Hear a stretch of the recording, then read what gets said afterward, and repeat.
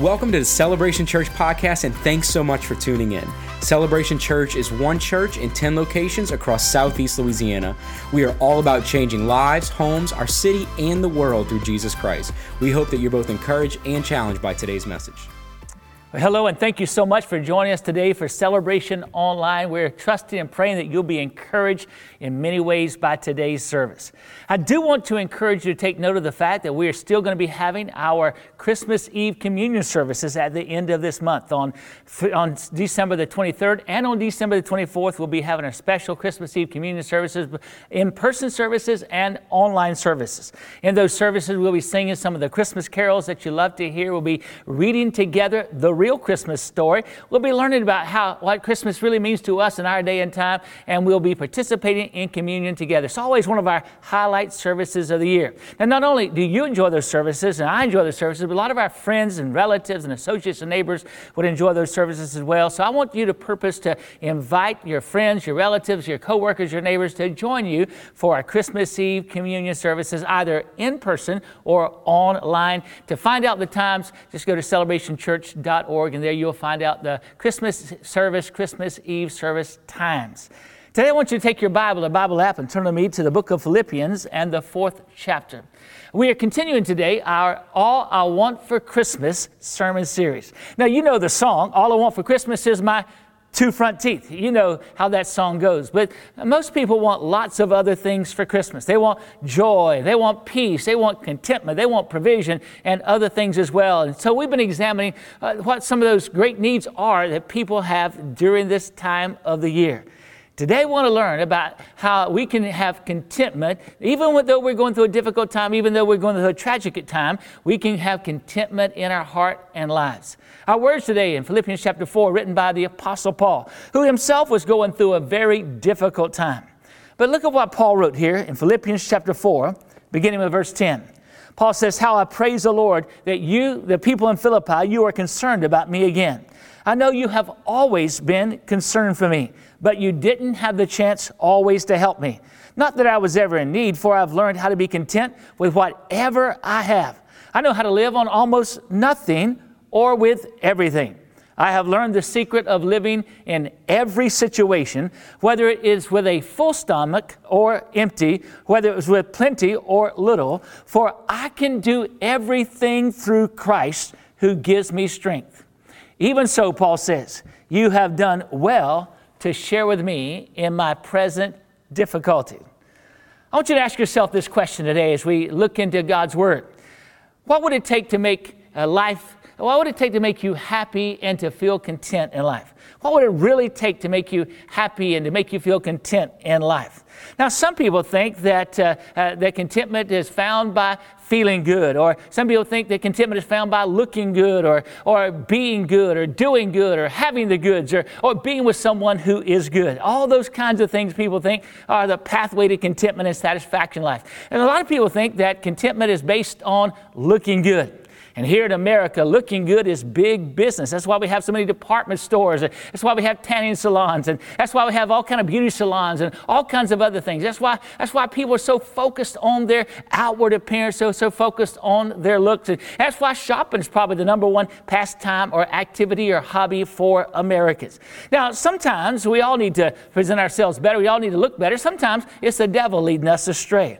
I heard about a woman one time who almost every day she would walk past the department store and walk in and try on some outfits and leave with at least one outfit. After that happened for some time, her husband tried to talk with her and said, "Honey, you know, we're spending way too much money on your clothes. Why do you keep buying new clothes when you haven't even worn all the clothes that you purchased?" She said, "Well, when I stop and try on some clothes, I hear this voice in the back of my mind saying, 'You need to buy these clothes. They look so good on you.'"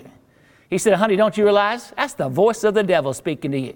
And the next time you hear that voice, you got to say, 'Get behind me, Satan,' and not cave into that temptation." She said, "Okay, I'll try that." But a couple of days later, she came home with another new outfit, with another set of clothes. And her husband asked, "Honey, what happened? Hey, didn't you say, 'Get behind me, Satan'?" She said, "I did." But then the voice said, "It looks good from back here as well." Sometimes our pursuit of looking good is led is led by the devil in our lives. A lot of people think that not only looking good, but a lot of people think having the goods is what brings satisfaction and contentment in their life. So they're so focused in their lives on having possessions, on having money, buying this, buying that. But can I be honest with you? Oftentimes, some of the most miserable people I know are some of the wealthiest individuals I know, because they focus their life on that which is temporal, on having the goods, and they don't have any real satisfaction or contentment in life. Now, some people think not only that is it looking good or having the goods, some people think doing good is the secret to contentment and satisfaction in life. So they throw themselves into all kinds of activities to help others, but they're so focused on helping others that they neglect their own soul care and wind up living miserable lives rather than contented and happy and satisfied lives. And then some people think that having someone good in their life will bring happiness and contentment to their lives. Some people think if I could just marry someone, if I could just find someone to be with, I'd be happy and content in my life. But that could be true if you marry the right person. But if you marry the wrong person, oh man, you're going to be really struggling in your life. One time a young man came to a pastor. He'd been married for about a year. He had married this woman, and he said to the pastor, he said, they had all kinds of troubles. He said, Pastor, I thought you told me that if I married this woman, I would be at the end of my troubles. The pastor said, that's exactly what I told you. I just didn't tell you which end. If you don't marry the right person, you're not going to have the contentment and satisfaction that you're looking for in your life. Here's what I'm telling you, and here's what the scriptures tell us as well. Popularity and pleasure and possessions and accomplishments and even other people, they're not the keys to experiencing lasting satisfaction and contentment in our lives. In today's scripture passage we read earlier, we find the Apostle Paul with none of those things in his life. Now, he had those things in his life. He had all those accomplishments and possessions and things like that in his life. But at this time when he wrote these words, he was in prison. He was in the Mamertine prison in Rome. It was a very dark, dire situation. He knew that his own death was probably inevitable. But listen again what Paul said in verses 11 and 12. He said, I have learned how to be content with whatever I have.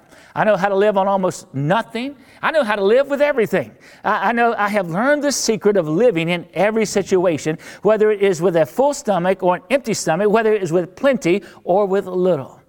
Again, Paul didn't have anything at this time. He was stuck in a prison with no running water, no electricity, no heat, all those kinds of things, very little sustenance to keep him going. But he said, I have learned how to be content in the best of situations. I have learned how to be content in the most difficult of situations. And we know from reading the writings of the Apostle Paul that he could say that because he had a strong relationship with Jesus. And here's what the Bible teaches. If you have a strong relationship with Jesus, you can experience contentment any and every day of your life, regardless of the circumstances or situations of your life. We're going to come back to that theme, but I want to address this question today. What are some steps to experiencing real contentment and real happiness in life? There's some answers to that question in the scripture passage that we're looking at today in Philippians chapter 4. To begin with, real contentment comes from developing godly partnerships. From developing godly partnerships. Let me take you back to Philippians chapter 4, verse 10, where Paul writes, How I praise the Lord that you are concerned about me again. I know you, the people in Philippi, you have always been concerned for me. And he wrote in verse 14, you have done well to share with me in my present difficulty. Now we can tell from those words that Paul was writing to his friends back in Philippi that Paul was grateful for those friends who had prayed for him and encouraged him and supported him and helped him in a number of ways throughout his life and ministry. Now the Apostle Paul had lots of friends from different regions of the first century world. When he wrote the book of Romans, in the 16th chapter of Romans, he mentions 35 friends that he had in the church of Rome there in that city. He was friends with a couple named Aquila and Priscilla. He actually lived with them for a couple of years, worked with them for a couple of years while he was planting churches in their part of the region. He had friends like Barnabas and Silas who traveled with him on some of his missionary journeys. But he also had friends in the first century city of Philippi. Lydia, the woman who helped him found the church there, was obviously one of his friends. The jailer who was led to faith in Christ by Paul after God miraculously rescued Paul and Silas from the prison. He had become a friend with Paul. There were others. Paul had a friend there named Epaphroditus there in the Philippian church. Aren't you glad your mama didn't name you Epaphroditus? He had other friends there in the church in Philippi. He was grateful for those friendships. And what he was saying in the words that we read earlier is that those friends encouraged him, and those friends stood by him, and those friends helped him experience contentment in his life. Paul's words remind us that faithful friends are of great value to us in our lives. Let me ask you, do you have any faithful friends in your life? I'm talking about friends who stand with you and stick by you, who love you, and who are always loyal to you. Now, I've got many wonderful acquaintances and friendships here at Celebration Church and throughout our nation and throughout our world. But when I heard someone say one time, if you can count your real friends on one hand, you are a very fortunate individual. And I thought to myself, well, that's silly for me. I've got a lot of more friends than that. I've got the guys that I've played ball with in high school, and I've got the people that I've come to know and the churches I've been a part of, and I've got friends on social media. I've got friends all over the world. But the more I thought about it, the more I realized there's only a few people who really know me intimately, who've journeyed with me through the challenging times of my life as well as the good times of life. And I think if you have a handful of friends, you probably are a very, very fortunate individual. You are a blessed individual. Now, there are different kinds of friends that we have in our lives. For example, there are what I call four-season friends in our lives. There are people who come into our life. We share things together, activities together. We share similar situations together. They're in our lives for a while, and they move away or they move on. And so all of us had those kind of friends in our life. But there are also what I call fair-weather friends in our lives. These are people who get on board with us, and they travel with us for a while. But when the storms come and the difficulties come, they abandon ship. Have you ever had friends like that in your life? And then there were the people I call false friends. One moment their arms are around your shoulder, and the next moment they're stabbing you in the back with their words or in some other kind of way. With those kind of friends, who needs enemies, right? But then there are faithful friends. I'm talking about people in our lives who love us regardless of how important they become or how important we become. I'm talking about friends who love us regardless of mistakes or difficulties that we experience in our lives. When they get on board with us, they stay on board. In the calm times, in the good times, they're there. But in the stormy and turbulent times, they're right there on board with us because they really do love us. They really do care for us. We all need those kind of friends. And if we have a handful of those kind of friends, we are very blessed. We are very fortunate in our lives. Those were the kind of friends that Paul had in the church at Philippi. They were people who prayed for him. They were people who had supported him. They were people who stood by him, even when things weren't going well for him. Listen, I don't have many of those kind of friends, and neither do you. So let me share with you a few verses about those kind of friends. It says in Proverbs 17:17, a friend is always loyal, and a brother is born to help in time of need. And it says in Proverbs 18:24, a real friend, a faithful friend, sticks closer than a brother. Those verses remind us that real friends will always be loyal to us. They will always love us, and they will always be loyal to us. One thing you'll never have to question about a friend is their love for you or their loyalty to you. An English publication had a contest for the best definition of a friend. Some that received awards were, a friend is someone who multiplies your joys and divides your griefs. I think that's a good definition of a friend. Another definition was this: a friend is someone who understands your silence. Man, that's a real thought-provoking description of a friend. But the one that won, the winning definition was this: a friend is someone who comes in when the whole world has gone out. That's another way of saying a friend is always loyal and a brother is born to help in time of need. Let me ask you a question. Do you want to discover who your real friends are? Just make a mistake. Not a little mistake, just make a big mistake. And all of a sudden, you'll find that many of your so-called friends will desert you like rats on a sinking ship. I'm telling you, we discover who our real friends are when we're going through the difficult times of life, when we make mistakes in our life. But real friends will still love us, and real friends will be loyal to us, and real friends will stick with us regardless of what happens in our lives. And let me tell you something. If you can count just a number of people in your hand who are those kind of friends, you are a very blessed and fortunate individual indeed. So Paul's words remind us that faithful friends like that are of great value to us in our life. But his words also remind us that faithful friends help us to achieve victory in our lives. In other words, faithful friends help us to live contented lives and stronger lives and godlier lives, more vibrant and victorious lives. One of my favorite verses in the Bible is Proverbs chapter 27, verse 17. And here's what it says. It says, as iron sharpens iron, a friend sharpens a friend. That verse reminds us that real friends Good friends are going to have a sharpening influence on our lives. They're going to help us become better individuals. They're going to help us become stronger and godlier individuals. Let me ask you about your best friends. Do they encourage you in your walk with the Lord?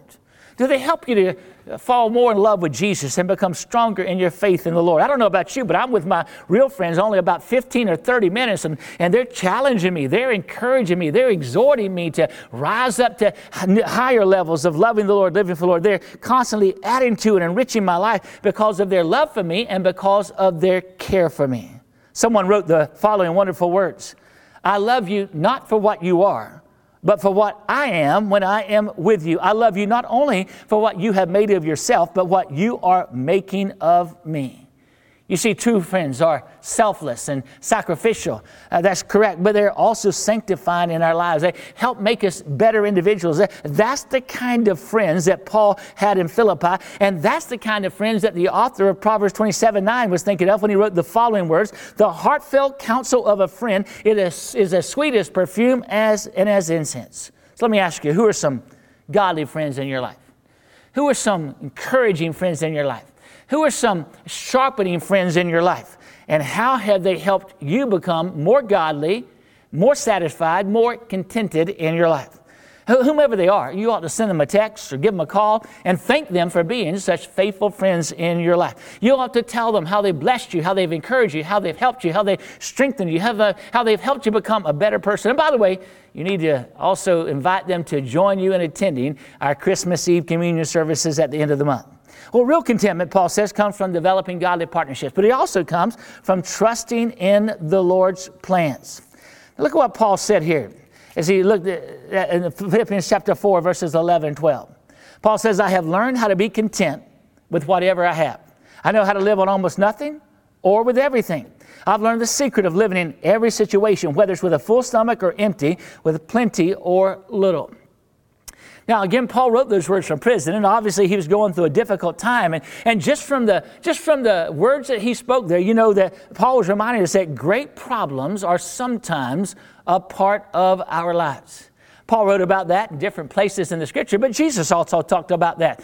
We learned last week that Jesus said, in this world you will have trouble, but be of good cheer, for I've overcome the world. And Jesus said, and by the way, he knows what the real reality is. Jesus said, we're going to have trouble in our lives. Even the best of God's people are going to have trouble in their lives. Sometimes we have physical problems because of an illness or injury. Sometimes we have financial problems. Sometimes we have relational problems. We have strife and conflict with others. Sometimes we have vocational problems and emotional problems. Remember, everybody either has a problem, is a problem, or lives with a problem, because we all have problems in our lives.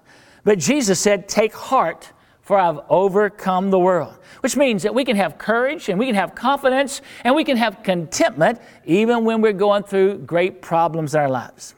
Let me hasten to say, though, it is human nature to struggle with discouragement in times of difficulty, in times of trial, and in times of sorrow. When we're going through those difficult times physically and financially and relationally and vocationally and sometimes spiritually, it can cause us to become discouraged emotionally. That's just a part of human nature. It's a part of how we respond to the trials and difficulties of life. But by the way, discouragement can also be an attack from the devil in our lives. One time, there was a fable about how the devil was thinking about going out of business. Don't you wish that would happen? And he was going to sell all the tools he had used against human beings. But there was one tool on the side that was listed not for sale. And people asked, why aren't you getting rid of this tool? And the devil said, I can spare my other tools, but I cannot spare this one. It's called discouragement. And with it, I can work my way into people's hearts that are otherwise inaccessible to my temptations and all those other things I bring against them. When I get this tool of discouragement into a man's heart, the way then is open to plant anything and everything I want to plant in his or her heart. So we got to be constantly fighting discouragement in our lives, especially in times like this. We've got to really be fighting against discouragement. That's one of the reasons I remind myself oftentimes of the Lord's promise in Joshua 1:9. The Lord said, this is my command, be strong and courageous. Do not be afraid or discouraged, for the Lord your God is with you wherever you go. So Paul's words remind us that great problems are sometimes a part of our lives, but his words also remind us of God's purposes for allowing us to experience significant problems in our lives. See, while we all go through problems and difficulties and challenges and adversity, we need to understand, like Paul understood, that the Lord often uses difficulties and difficult times in our lives to help us become stronger in our faith and stronger in our lives. That's why Paul was able to write about being content when he was in the midst of a prison cell with no water and no lights and all those kinds of things. He knew God was using what he was going through to make him better and stronger and godly in our lives. It may have been in that prison when Paul wrote these words in Romans chapter 5, verses 3 through 4.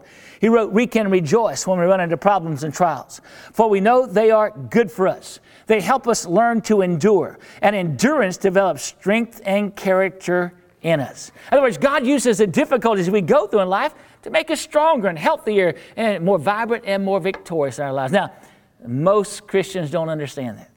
That's why we get overwhelmed by the problems of life. That's why we get discouraged when adversity or challenges come against us in our life. We wonder, what is God doing? Has God forgotten about me? Why has God allowed me to go through what I'm going through? Here's what you need to learn from Paul's testimony and from Paul's words, is that God oftentimes uses the most difficult circumstances of our life to make us into godlier and healthier and more victorious individuals. Until you understand that, life isn't going to make much sense to you.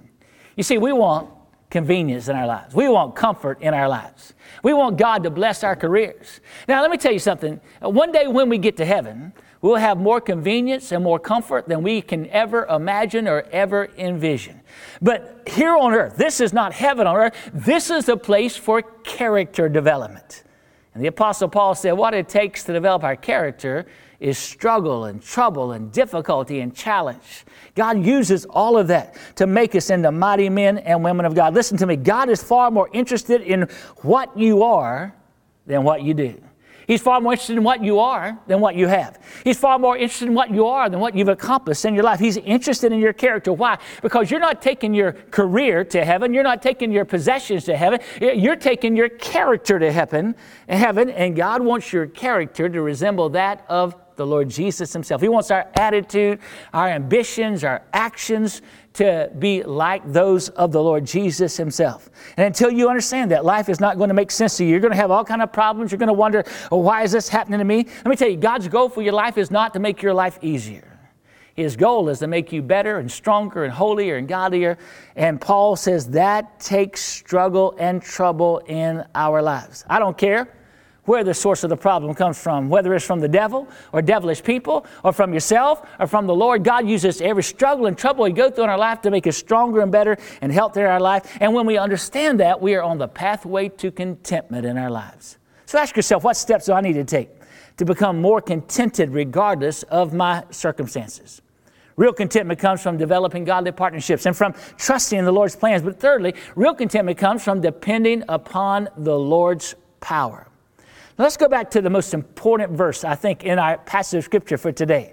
Philippians chapter 4, verse 13. You know that verse, many of you do. It says, I can do all things through Christ who strengthens me. It says in the New Living Translation, for I can do everything through Christ who gives me strength. Now, this is a marvelous declaration from Paul. Remember, he's in prison. He doesn't have anything. And he really has a note of confidence there.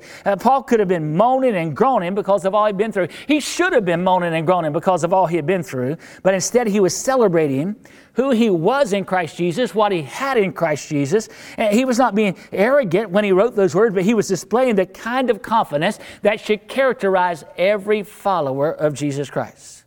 I've got to confess, sometimes people get overconfident. I get overconfident from time to time. You may get overconfident from time to time. People really get overconfident when they've been drinking. I heard of two guys who were drinking on the top of a high-rise building. They were drinking together, and one guy got so drunk, he said, I believe I can fly. And so he jumped off the building, tried to fly, hit the ground, broke both of his legs. His friend came to visit him in the hospital, and the guy who was injured asked his friend, why didn't you stop me from jumping when I told you I could fly? And his friend said, I was so drunk, I believed you could fly.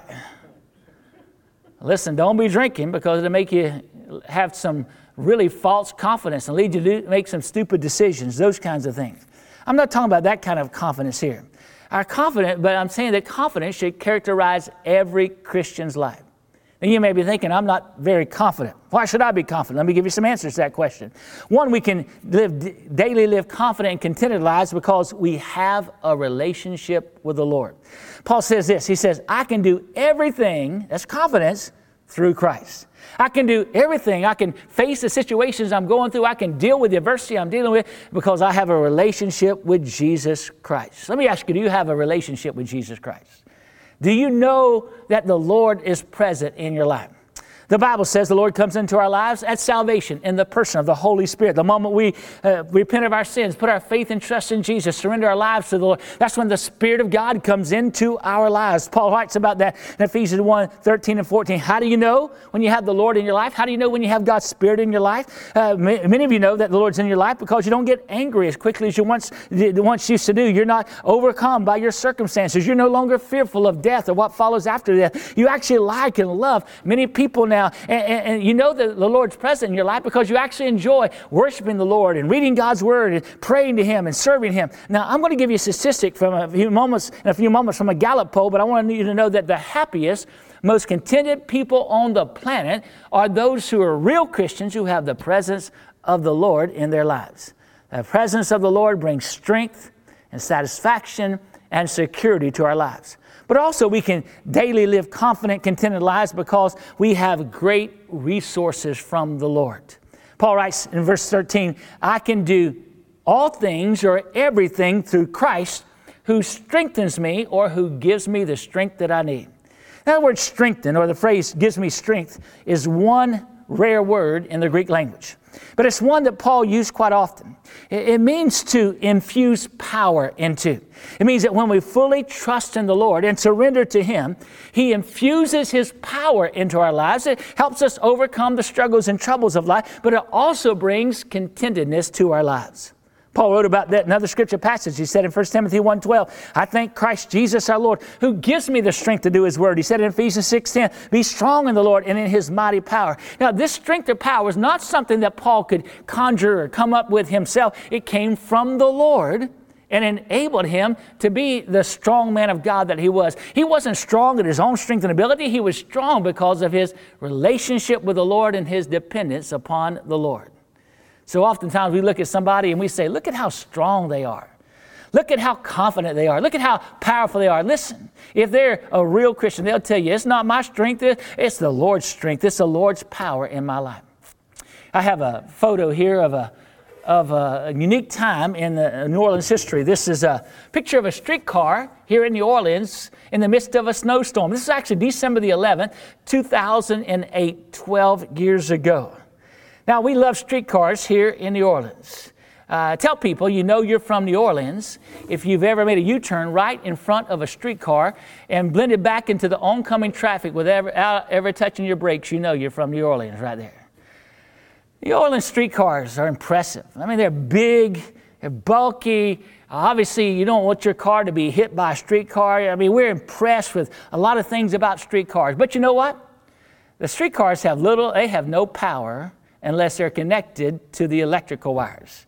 On top of the streetcars, you'll see arms, and connected to the arms, you'll see electrical wires. And it's because of those electrical wires that the streetcars can move forward and move backward and do all the things. It's because of the power flowing through those wires that those streetcars can carry people from one destination to another. And here's what I'm telling you. We look at people and we say, look at how strong they are. Look at how impressive they are. But it's not them. It's the power of the Lord being infused in their lives. And listen, if we live every day connected to the power of the Lord, we can live vibrant and victorious lives. We can live confident and contented lives. But if we don't stay connected to the power of the Lord, we will find ourselves living defeated and discouraged lives, especially when we're going through difficult and challenging times. But it's what I'm telling you, our confidence as Christians should not be in what we can do, but what we can do through the power and strength we receive from the Lord.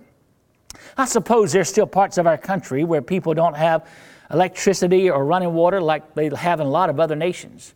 I was reading one time, long before Amazon and those kinds of things and Federal Express, people would have door-to-door traveling salesmen who would come door-to-door in communities selling different products. One time in northern Alabama, There was a vacuum cleaner salesman who was going door to door trying to sell his product, his vacuum cleaners. He was having a rough day. He knocked on the door. A lady started to close the door, open the door, saw it was a vacuum cleaner salesman, started to close the door. He could put his foot in the door. So she couldn't close the door, and began to tell her rapidly about how wonderful his vacuum cleaner was. And finally, he wormed himself into her home, but she still wasn't interested in buying his vacuum cleaner. And so in a moment of desperation, he reached over into her fireplace, grabbed several handfuls of ashes, dumped them on the carpet floor there in her home, and said, "My vacuum cleaner is so good that if it doesn't pick up all these ashes, I'll get on my knees and lick them up with my tongue." She looked at him and said, "Well, sir, you better get on your knees and start licking, because we don't have any electrical power in this home." Here's what I'm telling you. There are a lot of Christians who act like they don't have any power in their lives. Power to resist temptation, power to overcome the struggles and strongholds of life, power to be a bold witness for Christ, power to overcome the enemy's attack, power to understand the Scriptures, power to know and do God's will. But let me tell you, if you have the Lord Jesus in your life, you have the Holy Spirit of God in your life, and you have the Holy Spirit of God in your life, you have access to the power of God for your life. And when you're living daily in the power of the Holy Spirit, in the power of the Lord, that's when you can live a confident, contented life. Well, let me close out this message. We're talking about having contentment in our hearts and lives this Christmas season. We should all be seeking contentment. But you know as well as I do, people today tend to be more covetous than contented in their lives. What I mean is they have this desire to acquire, a desire to be, it's always pushing them. But we shouldn't be like that. Paul said, that's idolatry, when we want things, or we want possessions, we want pleasure, or we want all kinds of things rather than the Lord. Let me remind you, popularity, pleasure, possessions, and accomplishments are not what bring lasting satisfaction to our lives. Paul had all those things when he was Saul of Tarsus, the young, brilliant, and popular Jewish leader. But look at what he wrote in Philippians chapter 3.